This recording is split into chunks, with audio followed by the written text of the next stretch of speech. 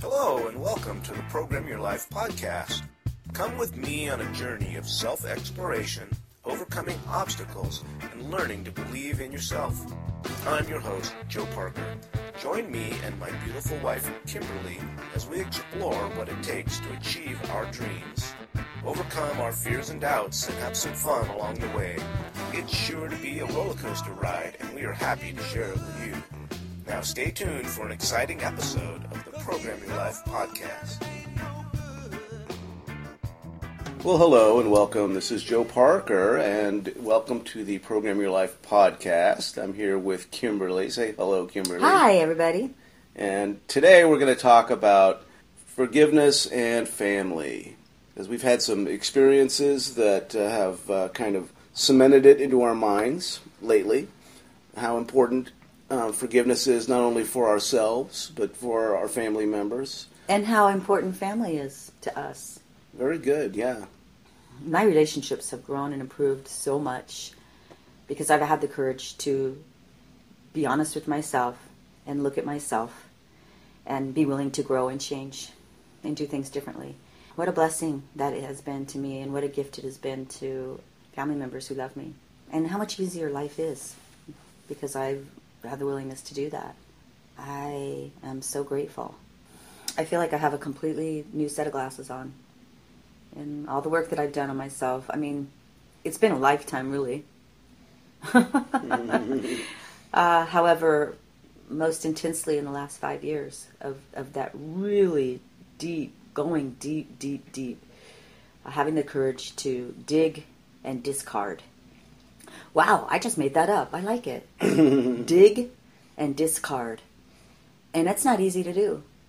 However, it's so worth it because the freedom and the liberation I've experienced as a result, there's nothing, you can't put a price tag on that. It's just priceless.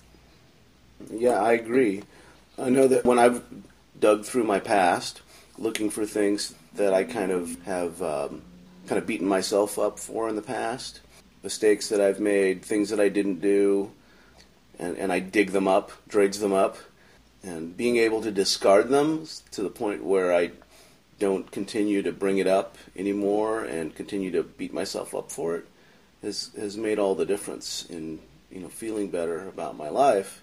Because previously it was just so easy to kind of go down that negative, let's go through the inventory again. Would've, should've, yeah, could've. Yeah, all these things that, I made that mistake, Blaming I didn't do that. And shaming. Right, so I can go down that memory lane, I can get out the big bat, and I can just beat myself up and end up feeling like crap. And I've gotten to the point where I don't do that anymore. And when I do think back on those times, when they come up, I kind of have a little different perspective on them now. And I can look at myself and go, I was really young then. I didn't have the same experience I have now. And I can, or the tools. Right, exactly. So I can look back on it, and also I can look at the lesson that I learned. I can say, you know what? I really learned a good lesson out of that. And I've applied that in my life since then. So, some of those experiences taught me a lot, a great deal. So I'm really more thankful for those experiences Exactly. now. I was just wondering when you were going to come back around to gratitude. Looking back and being able to find the gratitude in the experience and what you know now. And I don't know that you can really experience that without forgiveness, forgiving yourself. And that also helps to switch into thinking about it differently if you do go down memory lane, because we all do. Mm-hmm. Sometimes we're around family gatherings or like a family reunion or something like that. We'll bring all this stuff back up to the surface. Anyone and everyone will tell you that can be challenging. I'm going to a family reunion. Oh boy. Yeah. And we can all relate to that. It brings things up. Sometimes it can bring us right back to those old roles that we played. So, remembering the forgiveness piece. I was talking about switching. When I do go down memory lane, I can so much easily switch back to coming back to the now and coming back to the positive, coming back to gratitude and coming back to forgiveness. And I could not do that if it were not for all the work that I've been willing to do. As I said earlier when we first opened this segment, I dug deep and I've discarded. And there's a difference in just really discarding and letting go than just, pushing it away or reburying it. Exactly. That's a really good reburying it. Or just not thinking about it or saying, I'm just not going to deal with that. I'm just, Yeah, it's too painful. Avoiding it. Or not really dealing with it. I haven't forgiven myself for that one yet, or that person probably hasn't forgiven me for that yet. The stories that we can make up based upon stuff are pretty incredible. How people believe that other people think about them or feel about them. We can invent those stories. Making up a story about what someone is thinking about me and really believing that. I mean, and we all do it. Yeah. We do it whether we realize it or not. Mm-hmm. We all do it. And the powerful thing is when you become aware of that, that's when you can switch it. That's when you can laugh about it. That's when you can say, oh boy, I'm making up a story. Oh, that's not true. Or that's a lie. Or if someone wants to tell you who they think you are and you believe that can cause problems. And that happens a lot in families. How you used to be and families not living close together like they did 100 years ago. Maybe people don't see how you change, how you grow. I think that and it's they important. think you were that way and still are. Yeah, I think it's important for us to kind of break out of those role models or those roles that we were in when we were young, especially if we have siblings. We all kind of fall into different roles. And I know that for me, it was important for me to kind of separate a little bit from my family so that I could grow as a person. And then when I come back to my family now, I'm not in the role that I used to be in. Kind of the middle child role, the placater, never being a leader at anything, because I was in the middle.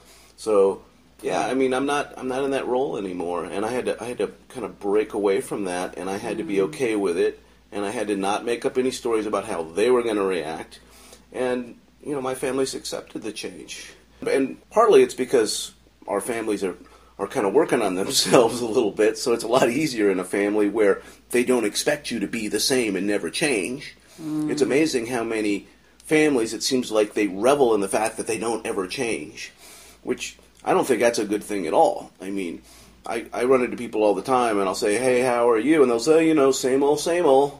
Okay, nothing's changed, and nothing ever changes. And I think, that's not the way I want to live my life. I don't want to be the same person now that I was 5-10 years ago.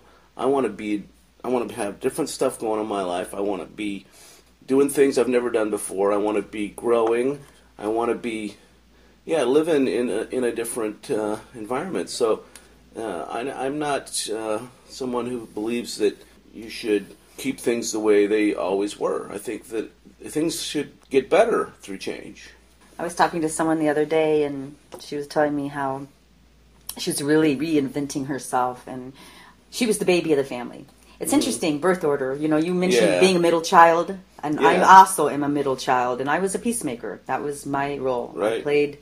I stepped into that role. And I have not really studied much about birth order. I think there's a few books about it out there, but I think there's probably something to it, because the people that I've talked to that are older, the oldest or the youngest or whatever, there seems to be some similarities there. Anyway, so she was the baby of the family, and she's really working on being her own person, taking care of herself and making her own decisions. And she'd gone back to a family reunion or something, and her oldest sister wanted to take charge and boss her around. Yeah. And she was just not having any of it. She was doing her best to stand in her power and not play the baby sister that gets told what to do. And she just talked about how hard it was, how at one point later she'd had a conversation on the phone and how scary it was, and she was just shaking, but she was just saying, I'm not going to do that, I'm going to do this, and I don't like the way you're talking to me, and I'm going to hang up now. and so here's the thing, sometimes people don't want to change, like you said, same old, and they will resist you changing. Mm-hmm. They want the roles to be clear and defined, and that's what they're comfortable with. That's a comfort zone. And I think underneath it all, there's love. I think, a lot of families have love, no matter how different they are or what people go on and do or don't do. There's love. And I think when we can focus on that and just remember the love, then we can remember what we're grateful for. Then we can remember to practice forgiveness and be together and grow and change if that's what our heart and spirit and souls are calling us to do. So, when she ended up, the conversation, she ended up just stating, this is what I'm going to do, and I'm going to hang up the phone now, and I love you, and we'll talk later. Mm-hmm. And she had to remove herself from the emotionalism and from the control that her sister did not want to give up. Yeah. That her sister wanted her right back to being that baby sister that does what she's told to do. Mm-hmm. And that's what made her sister feel safe. And I think it does make people question their roles and feel unsafe when they start seeing people change. I mean, they also have to look at themselves. But some of those old roles, though, are not very healthy. They're roles that people fell into, I think, when you're younger, that are not necessarily healthy roles. There's a lot of dependency.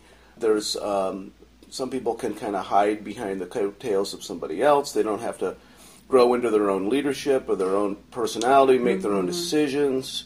And I think it's important for people to go out and grow as a person. And then when they come back into the family, family reunions, and now suddenly they are acting in a different role, like you said, that can be difficult, and there may be some conflict, but I think it's a healthy change that needs to take place. Oh, absolutely. So people can get out of some of those roles that may not have been terribly healthy. I agree, and sometimes it can inspire others to look at something differently and maybe question whether they want to make some changes. And I think that's what the threat is. I think some people get real comfortable in their comfort zone and what they're used to doing, and they don't necessarily want to do anything different. And so it's kind of threatening. Someone comes in, they're changing things and doing things differently, and oh my gosh, maybe I have to look at myself. Mm-hmm. And am I going to do something differently? And that's a hard thing to do, to look at yourself and be honest and ask yourself, what do I really want in this life? And what is it going to take to have what I want? As we know, a lot of people are not willing to go to any length to make the changes that they say they want. Mm-hmm. So it's just a big dream. I want this, but, it's going to take that. Oh, well, maybe I don't want it that bad. I'm going to have to give up that or sacrifice that or change the way I believe. Or be uncomfortable. Oh, no. I guess I'm not ready to change. Mm-hmm. I believe in change. I believe we can all change. And I think that's another myth. I think some people believe this is just the way I am. It's my personality. I've always been this way, and I can't change, so I'm just going to have to accept it and live with it and do the best I can. Right, of course, but that is a story that they made up about what they're capable or not capable of doing.